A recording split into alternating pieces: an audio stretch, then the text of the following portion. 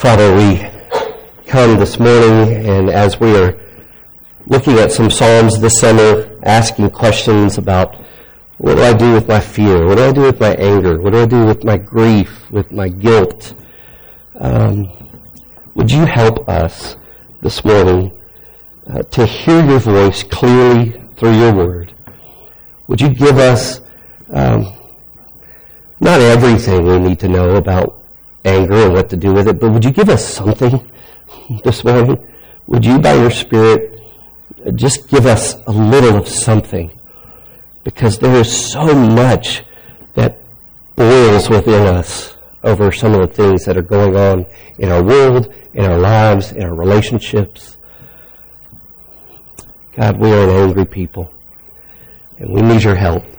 And we are thankful to you that you've given us your word through your servant David.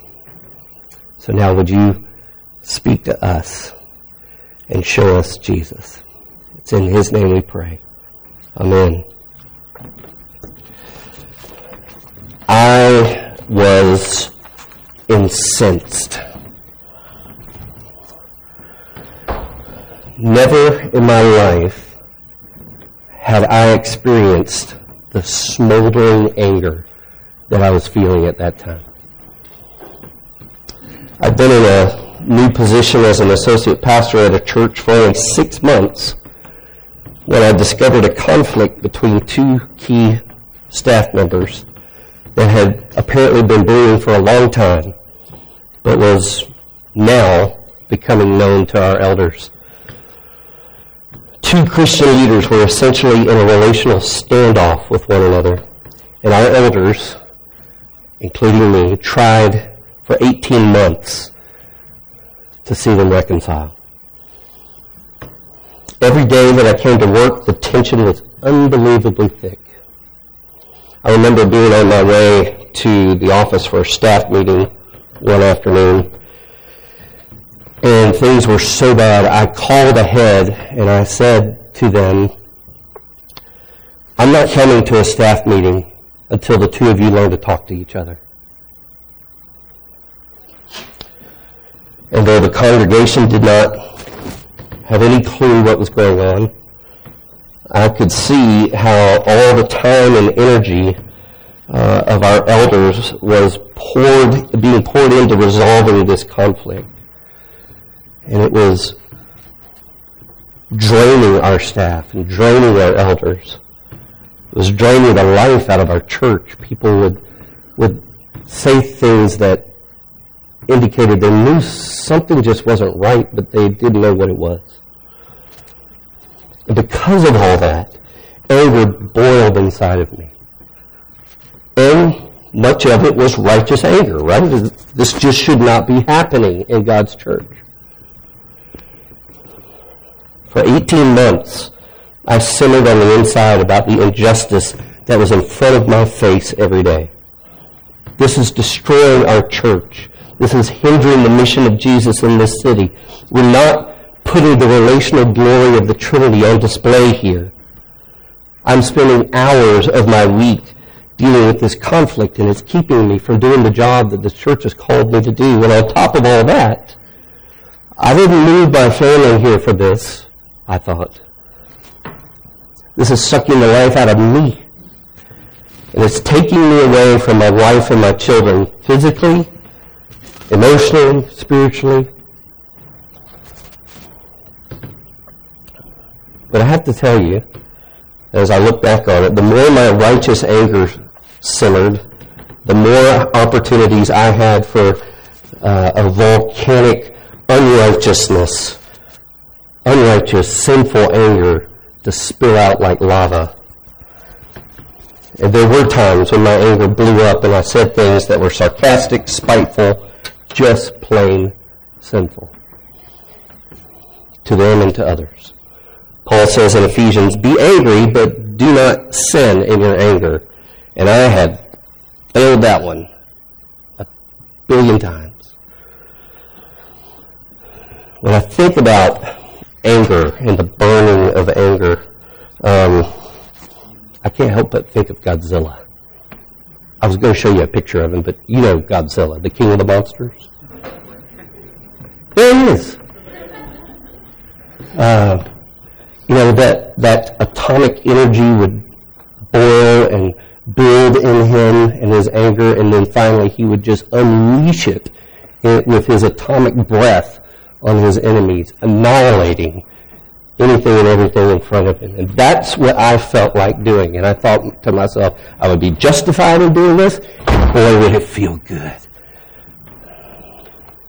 You ever feel that way?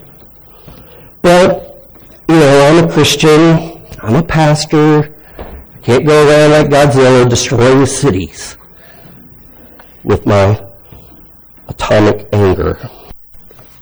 So I just simmered on the inside. I simmered so much so that toward the end of the 18 months, I was seeing a counselor and I was taking antidepressants, which were both extremely helpful, by the way. I'm for that. But that's what it had done to me on the inside. And then after a year and a half, it all blew up. The elders were getting nowhere. One of them gave up and left the church. And so the congregation had to know what was going on. We could not make this work. And the end result was that the elders asked those two leaders to leave the church. And so in the aftermath of that, I was tired and I just needed some time away to rest and to process and to pray. So I asked my friend and a mentor of mine who lives in Knoxville, named Jim, if I could just come to his house in Knoxville and stay with him for a few days. He has a great spot in his basement and a beautiful piece of property. I said I just need to be alone with God for a while after all this. I wasn't planning to read any books. I wasn't going to do any work. I wasn't going to do any serious Bible study. I just wanted Jim to do one thing, give me the space and the time to be alone with God and to give me just one Bible passage that I could chew on and meditate on and just hang on to for 3 days. And so when I got there, Jim welcomed me to a comfortable place to stay, and he said, I've been praying about this, I've been thinking about this, and this is the passage that I think I'm supposed to give you. Psalm 37. Until that weekend, I was unfamiliar with Psalm 37. Sure, I'd probably read it before, but it was not familiar to me. And through Psalm 37, God spoke to me, God challenged me, and He encouraged me. In Psalm 37, God gave me something to believe and something to do when my anger burned.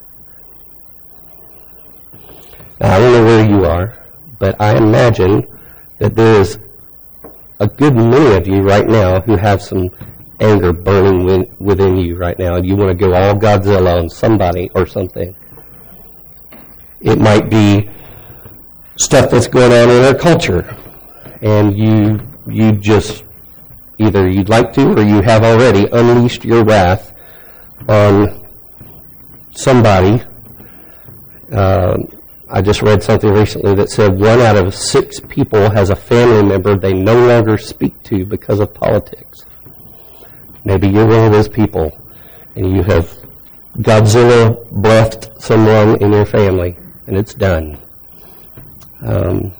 Maybe that's what's got you furious.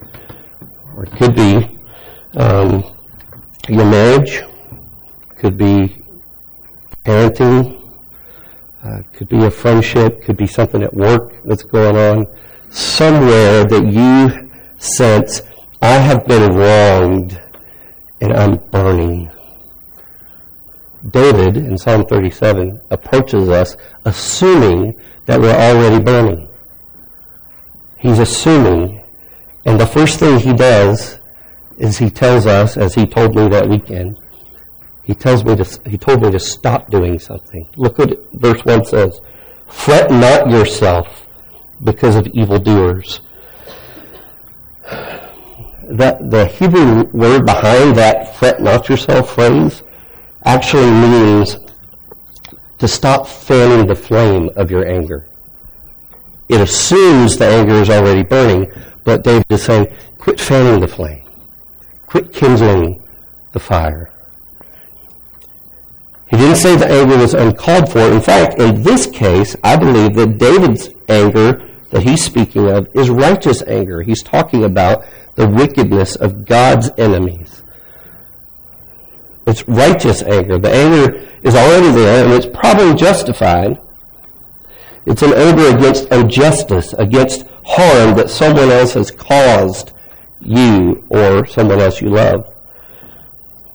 And just so you know, being angry is part of what it means to be made in the image of God. The Old Testament uses this burning word over 130 times, but most of the time it speaks of the burning wrath. It's speaking of the burning wrath of God against sin.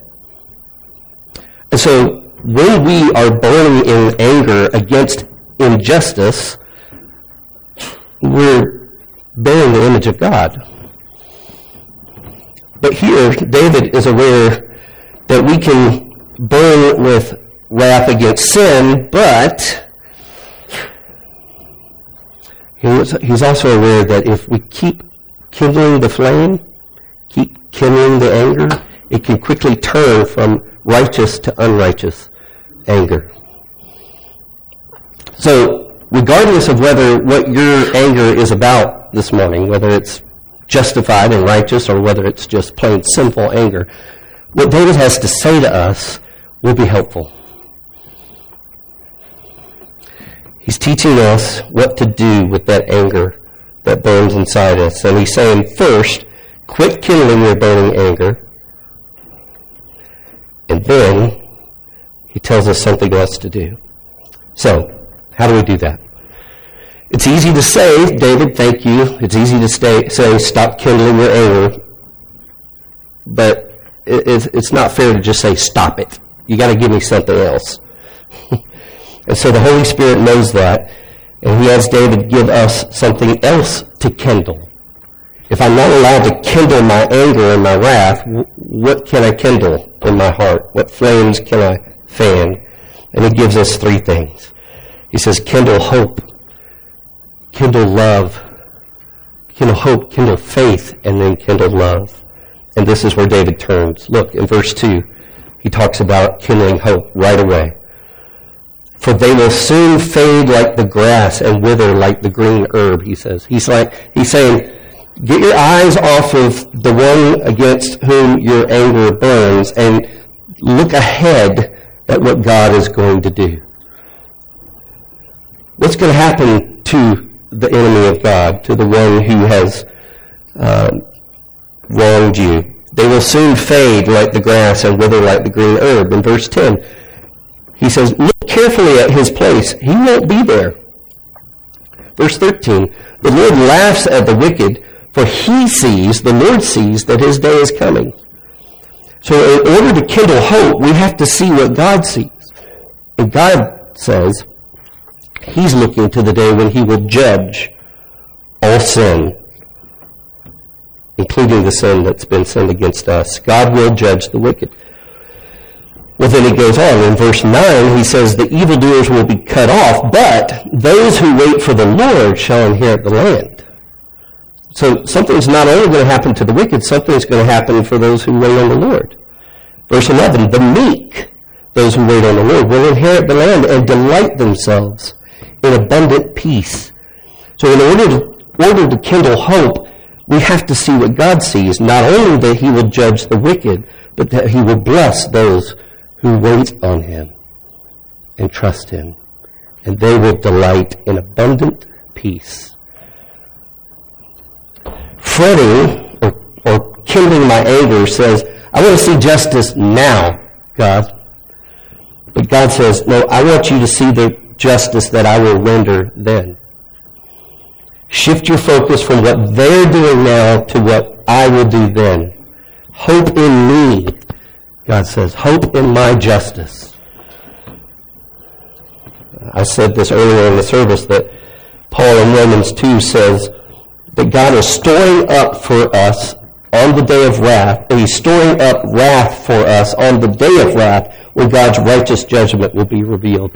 And again, it's like a giant tarp is hanging over all sinners.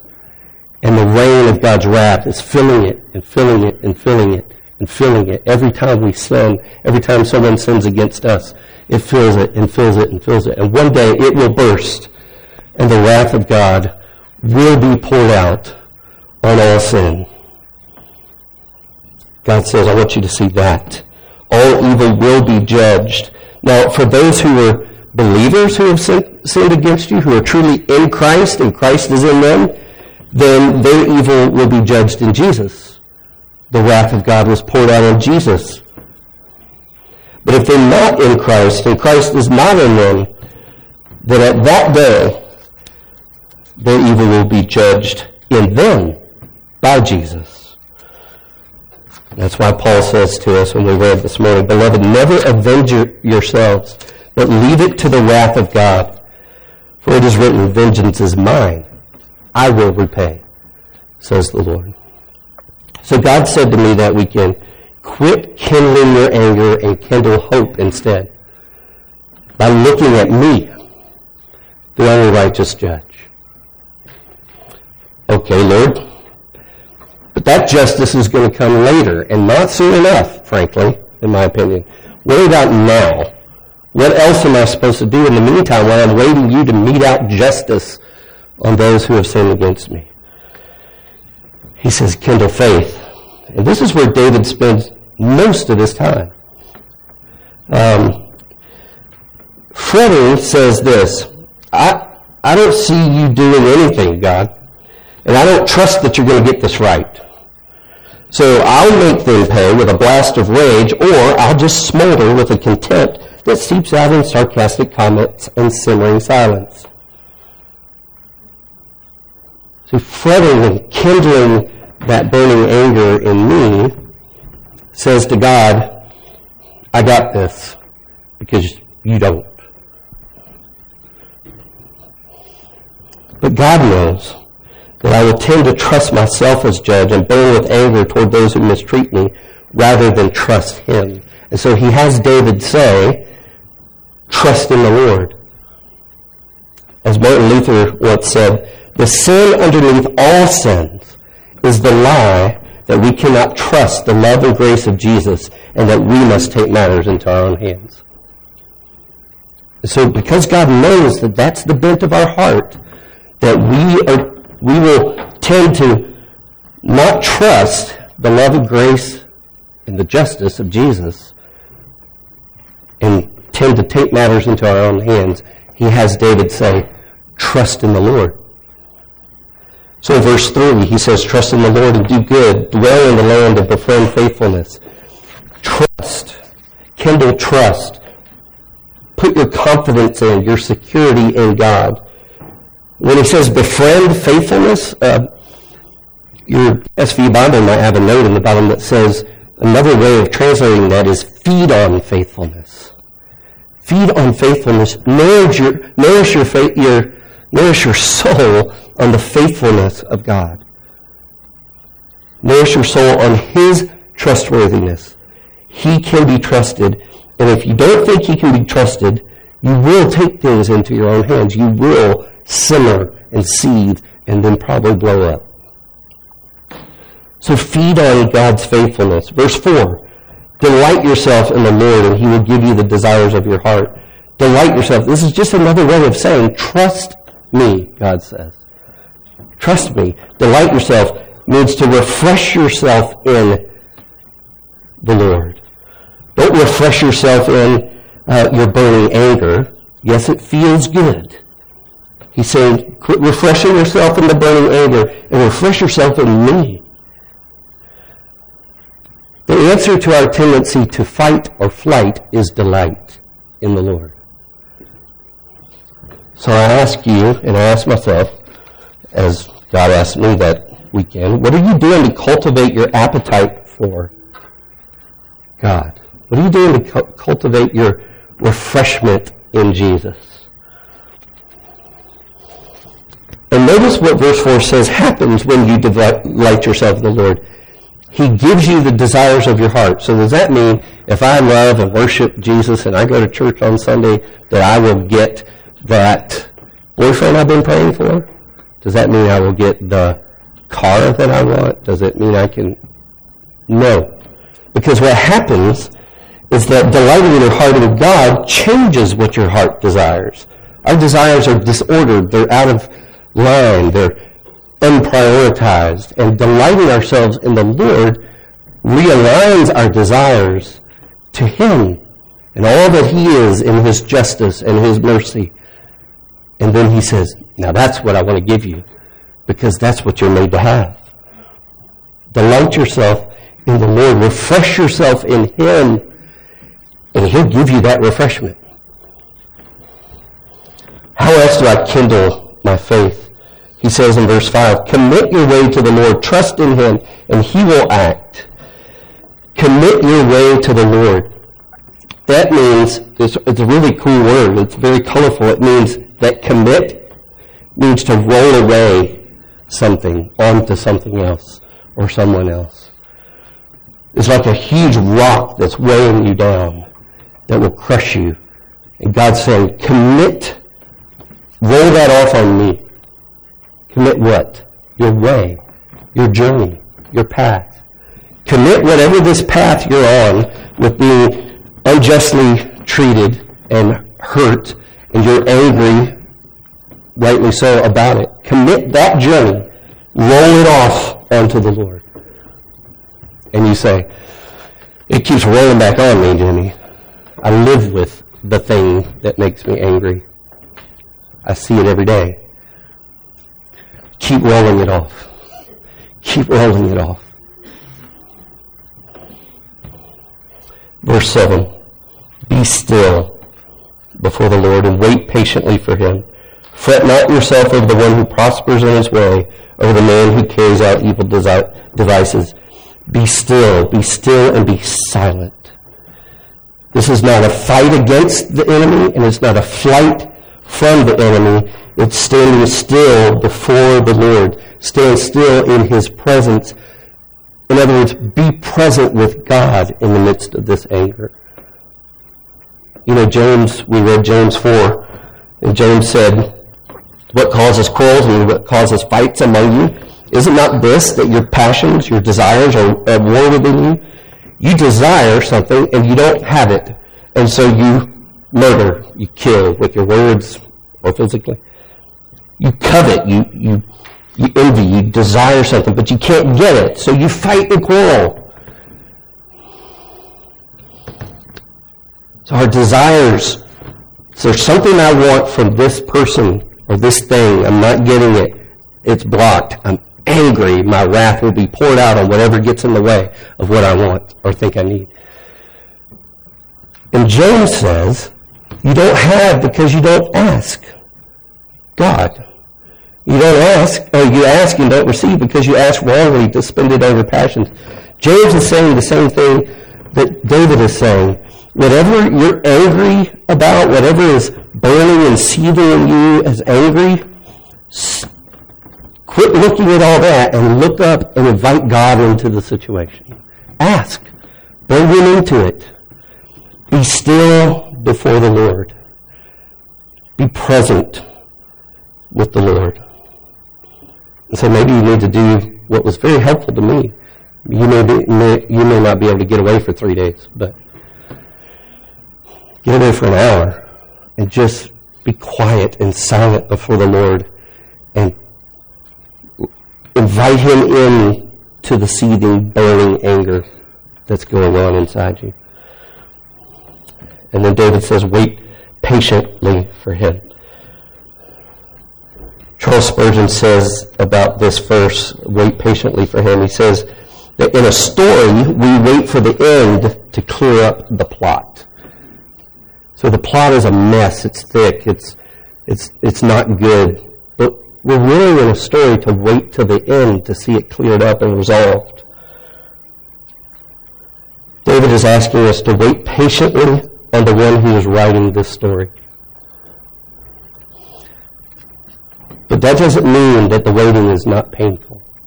Because actually, this Hebrew word actually means to writhe. Wait in a writhing pain. Because sometimes your story, as you wait for it to unfold and you wait for the day when God will resolve it all, sometimes your story feels like it's going to kill you. But David is saying, just as a woman in childbirth pains would wait because though the pain is fierce, the fruit is good. Wait. Writhe in pain if you have to, but writhe in pain in the presence of the God who loves you and is writing the story. So God said to me, quit kindling your anger and kindle faith in me instead. And he just unloaded through David all these beautiful, colorful descriptions of faith. Delighting and refreshing myself in God, feeding on his faithfulness, rolling off my journey onto him, being still and silent before him, writhing in waiting pain before him. Trust him. Trust me, he said. Your problem, Jimmy, is that you keep looking at them instead of me. Your problem is that underneath your anger is the suspicion that my heart can't be trusted to do what is right, and that you have to take matters into your own hand. So be still, Jimmy. Roll this journey onto me, Jimmy. Wait for me to tell this story. Trust me. Fan the flame of faith by looking at me. Look at me. And so David has given us something to hope when we're angry. He's given us something to believe when we're angry. And finally, he gives us something to do when we're angry. He says, kindle love. Because fretting or burning with anger tends to say, this is about me. I've been wronged. Look at me, God. Don't you see? Hey, everybody, look at me. I've been wronged. Fretting tends to be about me, and God, in his wisdom, knowing how we're made, says, no, you need to look outside yourself for a little while. And so, he keeps saying things like verse 3, trust in the Lord and do good. Dwell in the land. Wait for the Lord and keep his way. Turn away from evil and do good, verse 27 says. And verse 31, I think, captures what he's after. He says, the law of God is on the righteous person's heart, and his steps do not slip. In other words, while you're waiting on God to bring justice, while you're trusting God and his good heart towards you in the middle of the anger, love God and love others in the place he's put you. Dwell in the land he's given you. Love him and love others. Practice it. Look around you and ask, who needs to be loved? Fretting says, this is about me. Look at me. But love says, I trust you, Lord, to be the judge. And while I wait, I will serve you and I'll serve others in the places you've put me. I will dwell in the land and do good to those who are in that land. And Jesus takes it a step further and says, love your enemies.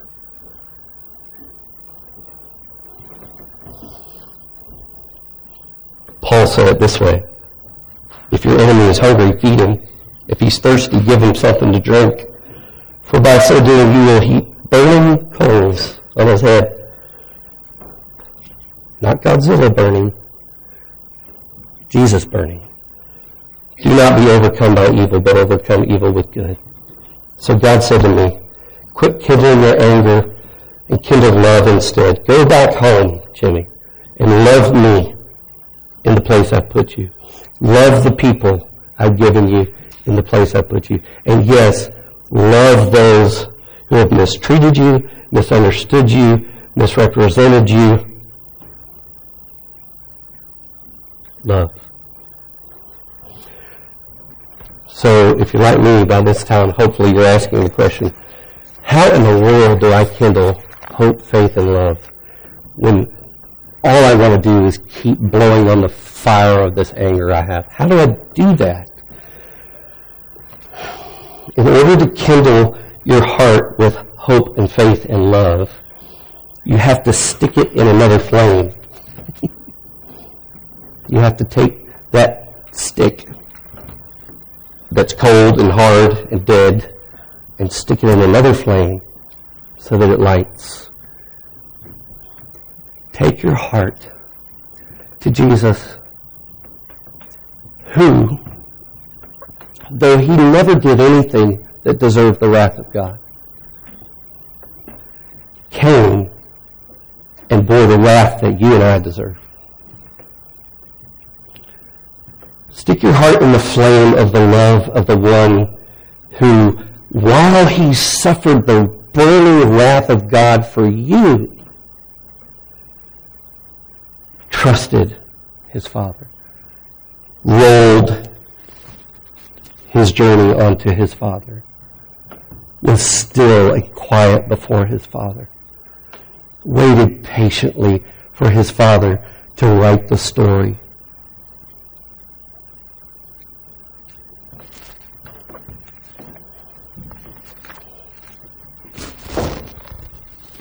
I know you're angry, and I know some of you have every right to be. And I tremble. I have trembled in front of this sermon because I don't want you to hear me say, you're angry, get over it, just trust Jesus. But the fact is, that's what the Holy Spirit's saying. Not get over it, but give it over. Quit kindling it. And instead, turn your face to Jesus and stick your heart in the flame of his love for you, the one who took the wrath you deserve. You deserve more than the wrath that one who hurt you deserves. Let him light your heart on fire with hope and faith and love. And that is why we come to this table every week. Because the Bible says that Jesus drank the cup of wrath. Remember he said that night, Lord, take this cup from me. He was speaking of what the Old Testament called the cup of the wrath of God. That God said all the wicked would have to drink to the dregs. The just and right and deserved wrath of God. Jesus drank that cup so that you and I could drink this cup. The cup that says, you're forgiven and you're family. Father, would you come now and meet us? Lord Jesus, Holy Spirit, meet us at this table. We are desperately broken people who continue to fan the flame of anger, even righteous anger, until it becomes unrighteous, sinful anger. Forgive us for not trusting your heart. Forgive us for not putting our eyes on you and your love for us, though we deserve your wrath. I pray for every brother and sister here who is struggling with some legitimate wrath and anger this morning. And I ask that you would be present with them, that you would woo them into your presence to wait on you and to look at you. And would you make this time around your table a sweet time of lifting our eyes off of this stuff and onto our Savior. In Christ's name I pray. Amen.